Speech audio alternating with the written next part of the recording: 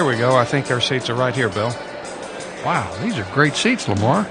Yeah, they really are. They belong to an old friend of mine. He offers them to me all the time, but I'm not a huge baseball fan. I decided to take him up on it this afternoon if you were available, because I do like to come every now and then. And for me, baseball games are a great place to carry on a conversation. Baseball is not exactly a thrill a minute. I know what you mean. I played baseball in high school and I loved it, but watching it is a different story. Beautiful out here, though, and like you say, it'll be easy to discuss our next hot topic. Speaking of which, you remember our last conversation about the question of evil and suffering? You mean out at the lake? Yes, you mentioned heaven and Jesus, as I recalled, as the answer when we were talking about the ultimate solution to the question of suffering. Yes, I think Jesus Christ is the only hope. But doesn't it seem a bit presumptuous to assume that if there is a God in heaven, that Jesus is the only way? Isn't that a bit presumptuous? More, I know a lot of people who think that God is like the top of a mountain.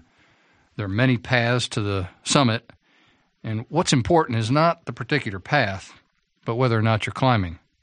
Yeah, that's pretty much the way I feel. Kind of like any detergent will get your clothes clean. There must be billions of people in the world who are as sincere or even more sincere in the pursuit of their path to God as you and I are in ours. I agree that there are many sincere people in other religions, but just because a person's sincere doesn't mean they're right. For instance, I heard a story about a wrecking company that took an order to destroy a house. Well, they started in the morning, and by the end of the afternoon, they'd completed the job successfully, and the only problem was that they got the last two numbers in the address mixed up and destroyed the wrong house. They were sincere, but they were wrong. What a fiasco. Are you saying that sincerity is irrelevant or unimportant in matters of faith? No, simply that sincerity isn't the first question. Truth is. It's possible to be completely sincere and yet completely wrong. If you find the truth, it's wonderful to respond to it with sincerity, but sincerity is not a proof of truth. Well, Bill, you're talking as if truth were something objective, that it's discoverable with certainty, absolute. I think one of the great insights of the times we live in now is that what is true for you may not be true for me and vice versa, or what's true for us may not be true for someone on the other side of the world or at another time in history. Well, for instance? Well, 1,000 years ago, people would have nearly all agreed that the earth was flat. But that's not true for us. But, Lamar, hasn't the earth been spherical from the beginning? We don't believe that it was flat then and later changed to spherical. No, of course not. I guess I'm just saying that everybody thought it was flat. You mean that they were sincerely wrong? Well, yeah, I guess I see your point. But I really have trouble buying the idea of absolute truth. Are you talking about absolute truth of ideas or of morals? Well, either one, I suppose. I think truth is relative. I have a hard time with the idea of absolute truth. Seems to me that history and culture show us that over the years, people who believed that their way was the right way, the truth, they were the very people who turned out to be racist. They created the Holocaust. They persecuted people who believed differently during the Inquisition, for instance, and they've hunted witches and just created misery. Lamar, how sure are you that there is no such thing as absolute truth or absolute right or wrong? Well, I'm pretty sure, Bill. Are you absolutely sure? Uh-oh. I think I see a trap there. How could you be absolutely sure that there are no absolutes? Is that what you're getting at? Yes. In reality, I think relativism is not just a problem in self-defeating logic. I think it's unworkable and unlivable. You mean in the real world? Why do you say that? I had a conversation one time with a guy about an affair he was having with a married woman. He explained to me why he felt he was a much better match for the woman than her husband, how he felt like the kids would adjust even though they were hurting badly, and so on. Then I carefully asked him whether he felt there was anything morally wrong about what he was doing. What did he say to that? Well, he said that no one else has the right to say that what anyone else does is wrong. In effect, I think he was telling me that truth and morality are relative and that there is no such thing as absolute right or wrong. So I asked him if he thought what Hitler did was wrong. Whoa, good question. What did he say to that? He said he disagreed with what Hitler did, but he wouldn't say it was wrong. Goodness, sounds like he was trying to squirm out of one of your traps, or maybe even one of his own. Actually, I was surprised at his answer. What do you mean you can't say what Hitler did was wrong, that you only disagree? So I tried one more moral question. What if you open a door and you see a woman torturing her 6-month-old baby, burning him all over with a cigarette? Did he try to wriggle out of that one too? No, I think he realized he couldn't support his position. I didn't press it, but I think he did see the problem. So is that what you mean by relativism being unlivable? Yes, exactly. All the things most relativists hate and down deep think to be despicable and evil can only be truly wrong if there is such a thing as absolute truth. Well, it's hard to disagree with that logic, but what I'm worried about is the narrowness of people I've met who believe in absolute truth. Now, do you mean narrowness or narrow-mindedness? Because I think there is a difference. Well, narrow-mindedness, I guess, and especially their intolerance of the people who disagree with them. It's impossible to have an intelligent discussion with many of them. They don't bother listening or trying to understand anybody else's position. You mean they're so narrow-minded they can look through a keyhole with both eyes at the same time? Right, just one lens and a sunglass is all that's required. Exactly. Well, I've had some of those same frustrating discussions with people like that. But I recently read someone quoting Aristotle. Oh, yeah, Aristotle Onassis? No, not the Greek shipping tycoon, the Greek philosopher. Oh, yeah, there were two of them. Well, what'd he say? Well, Aristotle said that the opposite of a vice is not a virtue, but another vice, an opposite vice, and that the virtue is in the middle. Uh-oh, you're getting in deep again. What do you mean by that? Well, for example, what's the opposite of cowardice? Courage, I guess. That's what I said. But Aristotle said that the opposite of cowardice is foolhardy brashness. So you have the vice called cowardice at one extreme and the vice called brashness at the other extreme, with the virtue of courage right in the middle. That's interesting. You got another one? Well, if stinginess is a vice, what is its opposite? Well, I guess generosity would be the obvious answer, but that's the same mistake I made last time. Let's see. What about extravagance? In other words, giving away more than you should or more than someone else needs or giving them more than is good for them. Bullseye. The two opposite vices are stinginess and extravagance, with generosity being the virtue in the middle. That's interesting stuff, but I'm not exactly sure where this fits into our discussion.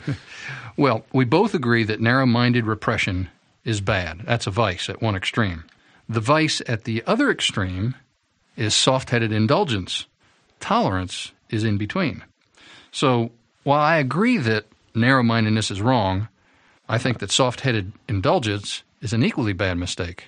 Well, illuminate this for me. Can you give me an example of what soft-headed indulgence is?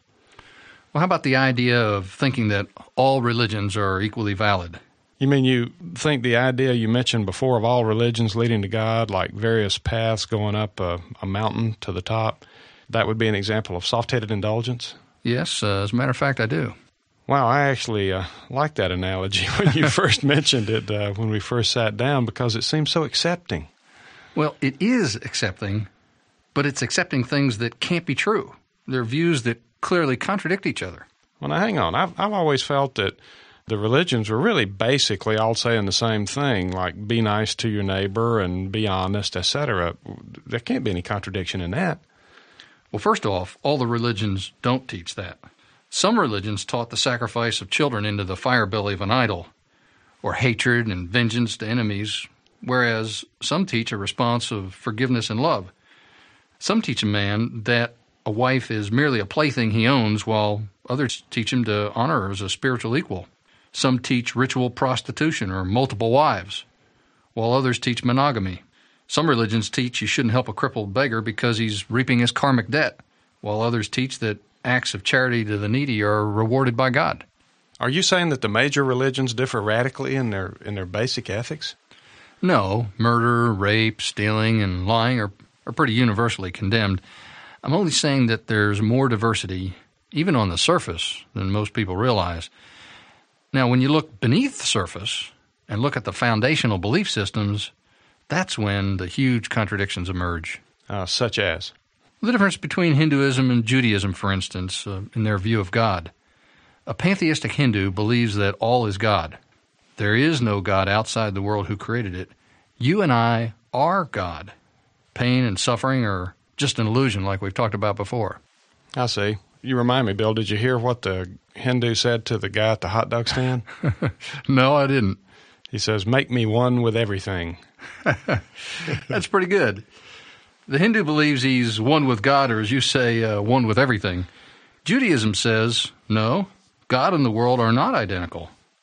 There's only one God who made the world. This God exists prior to and independent of the world. It's actually like a painter in a painting.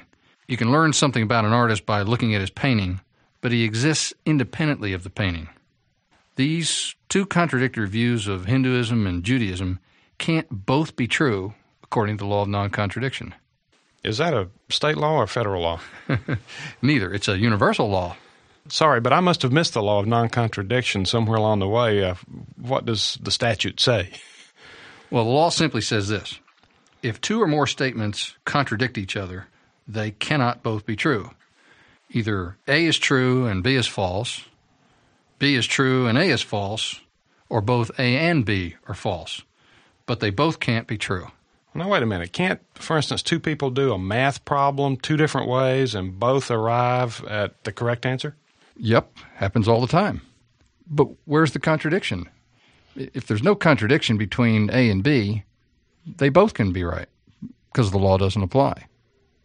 Well, then when would the law of non-contradiction apply, Bill? Well, suppose your neighbor says that 10 times 10 equals 150, and you say, no, Jim, 10 times 10 equals 100.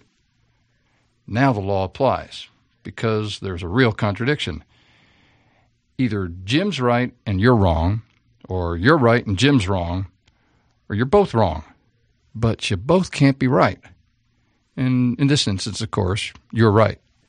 Okay, so you're saying that since they contradict each other, that Hinduism and Judaism cannot both be right about their definition of God. But, Bill, what if they're both wrong?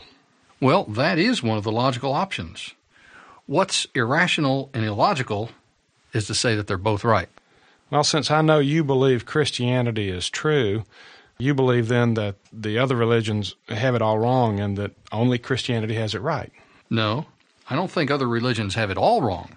There are some things that Jesus and Buddha or Confucius or Muhammad agree on. I think there are some true statements and beliefs in nearly all religions. C.S. Lewis said that when he moved from atheism to Christianity, he was able to take a much more liberal view of the various religions. When he was an atheist, he said he had to believe that all religions are wrong all through, that the main point in all the religions is a huge mistake, and that the vast majority of the people throughout history have been wrong about the one thing that mattered most to them. But when he became a Christian, he came to believe that all these religions, and even the strangest ones, contained some hint of the truth. So he believed that all religions were equally valid? No. He believed that they might be right in some areas, but that where they differed from Christianity, they were wrong at those points. He used an example of arithmetic, that there's only one right answer to a sum and all the other answers are wrong. But of course, some wrong answers are closer to being right than others. But isn't that position awfully narrow? Like, here's the truth, and if you differ on this, you're wrong. But Lamar, truth is narrow. The instruction on my car's instrument panel says, use unleaded fuel only. Why not leaded fuel? Why not diesel? For that matter, why not water? I'd save a lot of money. Or take flying an airplane. You flew in Vietnam, right? Yeah, I sure did. Well, on a typical mission, how far would you fly? Hundreds of miles? Well, yeah, hundreds and hundreds. Okay, when you returned to base, how wide was the runway? 150 feet. Why? Well, what if you decided one day that the world was large and that 150 feet of pavement was too narrow and restrictive, and you decided to land somewhere off the pavement? That particular configuration on that airplane, the landing gear would have sunk into the ground, the airplane would have flipped on its back, it would have pinned me in, and it wouldn't have been a pretty scene, but it wouldn't have mattered much to me because I'd have been a pile of ashes. Real life is like that, and truth is narrow. If you don't land on the runway, you die. Bill, I can't argue with the logic of what you're saying, but neither can I get away from the fact that so many of the people who believe that the truth is narrow are so intolerant of others. Have you not experienced or been the brunt of someone else's intolerance? Well, of course I have. But before we blast away at intolerance, I think we should distinguish between three different kinds of tolerance. I'm all for two of them, but I'm against the third. Sounds like you've thought about this before. Tell me about intolerance. Well, the first kind of tolerance is legal tolerance, which means protecting everyone's rights to hold and express varying religious, political, and other viewpoints. We should do whatever is necessary for, let's say, Buddhists and Muslims to be able to practice their religion here in this country. Agreed, no question. What's the second kind of tolerance? Well, the second kind of tolerance is social tolerance, which is the encouraging of respect for all persons, regardless of the views they hold or the customs they practice. If you believe, like I do, that every human being is made in the image of God and is of infinite value to God, then you not only tolerate all people, but actually value them, regardless of their views. Well, I really resonate with that, and it's encouraging to hear you take that position. So what kind of tolerance can you not tolerate? Well, the third kind is intellectual tolerance, which is the acceptance of every idea as being equally valid and actually a refusal to point out error, to distinguish between truth and falsehood, right and wrong, the idea that everyone can create their own truth. Well, for instance? Well, there's some people who say the Holocaust never happened. Well, I believe a person ought to have the legal right to state that view, that we ought to treat the holder of that view with respect as a person and social tolerance. I believe it would be very dangerous to be intellectually tolerant of that wrong idea. We can attack an idea while still showing respect for the person. You mean we can agree to disagree agreeably? Exactly. Jesus took social tolerance to a whole new level with the statement that we should love not only our friends, but our enemies. Yet that same Jesus made one of the most exclusive statements ever uttered. Wow, what was that? He said, "I am the way, the truth, and the life. No one comes to the Father except by me. I am the way, the truth, and the life. No one comes to the Father except through me." Those are a lot of exclusive words for one short statement. Boy, I'll say. Bill, how do we know that he wasn't just talking about following his path or his teachings? Because he didn't say to follow his way or that his principles were the way. He said, "I am the way." In another instance, he told the religious leaders that unless they believed in him as the promised Messiah, they would die unforgiven. Well, why does Jesus, as a human teacher and prophet, take so much on himself? Isn't that a bit, I want to be careful here, isn't that egocentric to make those kinds of claims? It's only egocentric if it's a false claim, if he's not who he says he is. It's not egocentric for you to say that you were a pilot. It's simply a statement of fact. No brag at all. Well, I see your point, but isn't Jesus claiming an awful lot for himself? Well, that's an understatement. As a matter of fact, Jesus claimed to be God in a human body. He made a series of I am statements. I am the living water. I'm the light of the world, the bread of life. He said that he was one with the Father. If you've seen me, you've seen God. He also claimed to forgive sins, not just the sins committed against him, but all sins, as though he was the one offended in all sins, as though this were his world and his rules. He said his death was voluntary, and that his death would pay the penalty for the sins of everybody else. As C.S. Lewis said, if the Jesus who said this was not the God he claimed to be, then his words would imply a silliness and conceit unrivaled by any other character in human history. Boy, I don't know where I've been all my life, but this idea of Jesus Christ claiming to be God himself, it's shocking to me. I don't think I've ever understood that before. I've always had a genuine respect for the wisdom of Jesus' teachings, and I've really had no doubt that he was a great teacher and a great prophet. But God himself? Well, the one thing we know is that Jesus could not have been merely a good teacher and prophet. What now? Well, he claimed to be God. He didn't just claim to be a teacher and a prophet. If he really is God, calling him a teacher and a prophet would be a patronizing insult and tantamount to a total rejection of his claim. If, on the other hand, he's not God, even though he said he was, then how could you call him a good prophet? Well, couldn't he have just been wrong on this God business, but right on the principles of how to live? Well, it seems to me that there are only a couple of logical possibilities. He claimed to be God, nothing less, and he must either be right or wrong. Okay so far? Okay, so far so good. If he's right, then he's really God, not just a prophet. But what if he's wrong about being God? All right, if he's wrong, he either knew he was wrong or he didn't know he was wrong. Agreed? Yeah, I guess it has to be one or the other. Okay, if he's wrong, if he's not God, and he knew he was wrong, what does that make him? Well, he would be making a claim that he knew to be false, and you'd call him a liar. Exactly. Now, if he claimed to be God, and he was wrong about it, and he didn't realize he was wrong about it, what does that make him? Well, if he claimed to be God and he really thought he was God, but he wasn't, then he would be a little off. He'd be crazy. Not just a little crazy. He'd be an absolute lunatic. I mean, it's not just a minor mistake or an inconsequential portion of his teaching.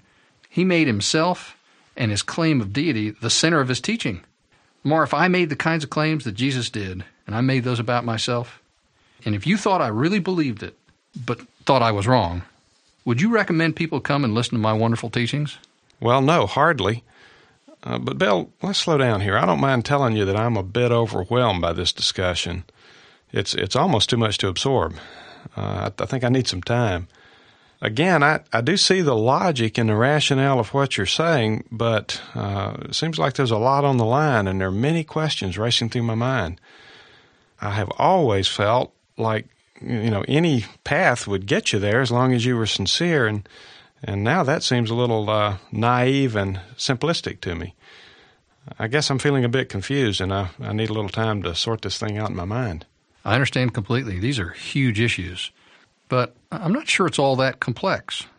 There really is such a thing as real truth to be discovered. Everything is not relative.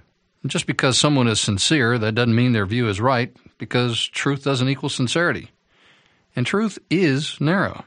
We ought to be kind and tolerant and respectful to all people, but we have a responsibility to reject falsehood and seek the truth. I think the big question for you, Lamar, is who do you think Jesus is? Well, I guess I can't get away with my old easy standard good teacher type answer anymore. And I sure don't like the liar or crazy man answers. But God? I'd have to see some pretty powerful evidence to be able to buy that one, Bill. Well, I think you're absolutely right to demand evidence. But what about the evidence for his resurrection? If he predicted his own death and resurrection and actually pulled it off, wouldn't that be enough evidence? Yeah, I guess it would. I guess it would have to be. You recommended a chapter in a book by Josh McDowell on evidence for the resurrection. Yeah, it's called Evidence That Demands a Verdict. Yeah, that's it. I must admit, I read it pretty fast, and that was a couple of months ago. Maybe I need to dig that out and go over it again. You might also look at the section in there on prophecies that Jesus fulfilled. That's an important piece of the puzzle, too. Yeah, I know we talked about the prophecies before, but I've slept a few times since then. Could you give me a quick refresher? Well, scores of predictions were made in the Hebrew Scriptures about the coming of the Messiah, which were perfectly fulfilled by Jesus, even though the prophecies were foretold hundreds and hundreds of years earlier. Things like his family lineage, his place of birth, events surrounding his birth, the fact that he'd be rejected by his own people, his arrest, crucifixion, his resurrection, and all those with remarkable details. Okay, that helps. I do need to do my homework on this, though. Bill, I can't tell you how much I appreciate being able to have these conversations with you. I've never been able to talk like this with someone where I wasn't afraid that the other person would treat me like a leper because of my doubts and questions, or where I might even be afraid of hurting their faith or causing them doubts. Oh my goodness, they've scored again. Have you noticed that we're losing 4-0? No, I have lost total track of this game. How do those Yankees keep coming up with contenders? It must be George Steinbrenner and, of course, a few gazillion dollars he's willing to put on the table.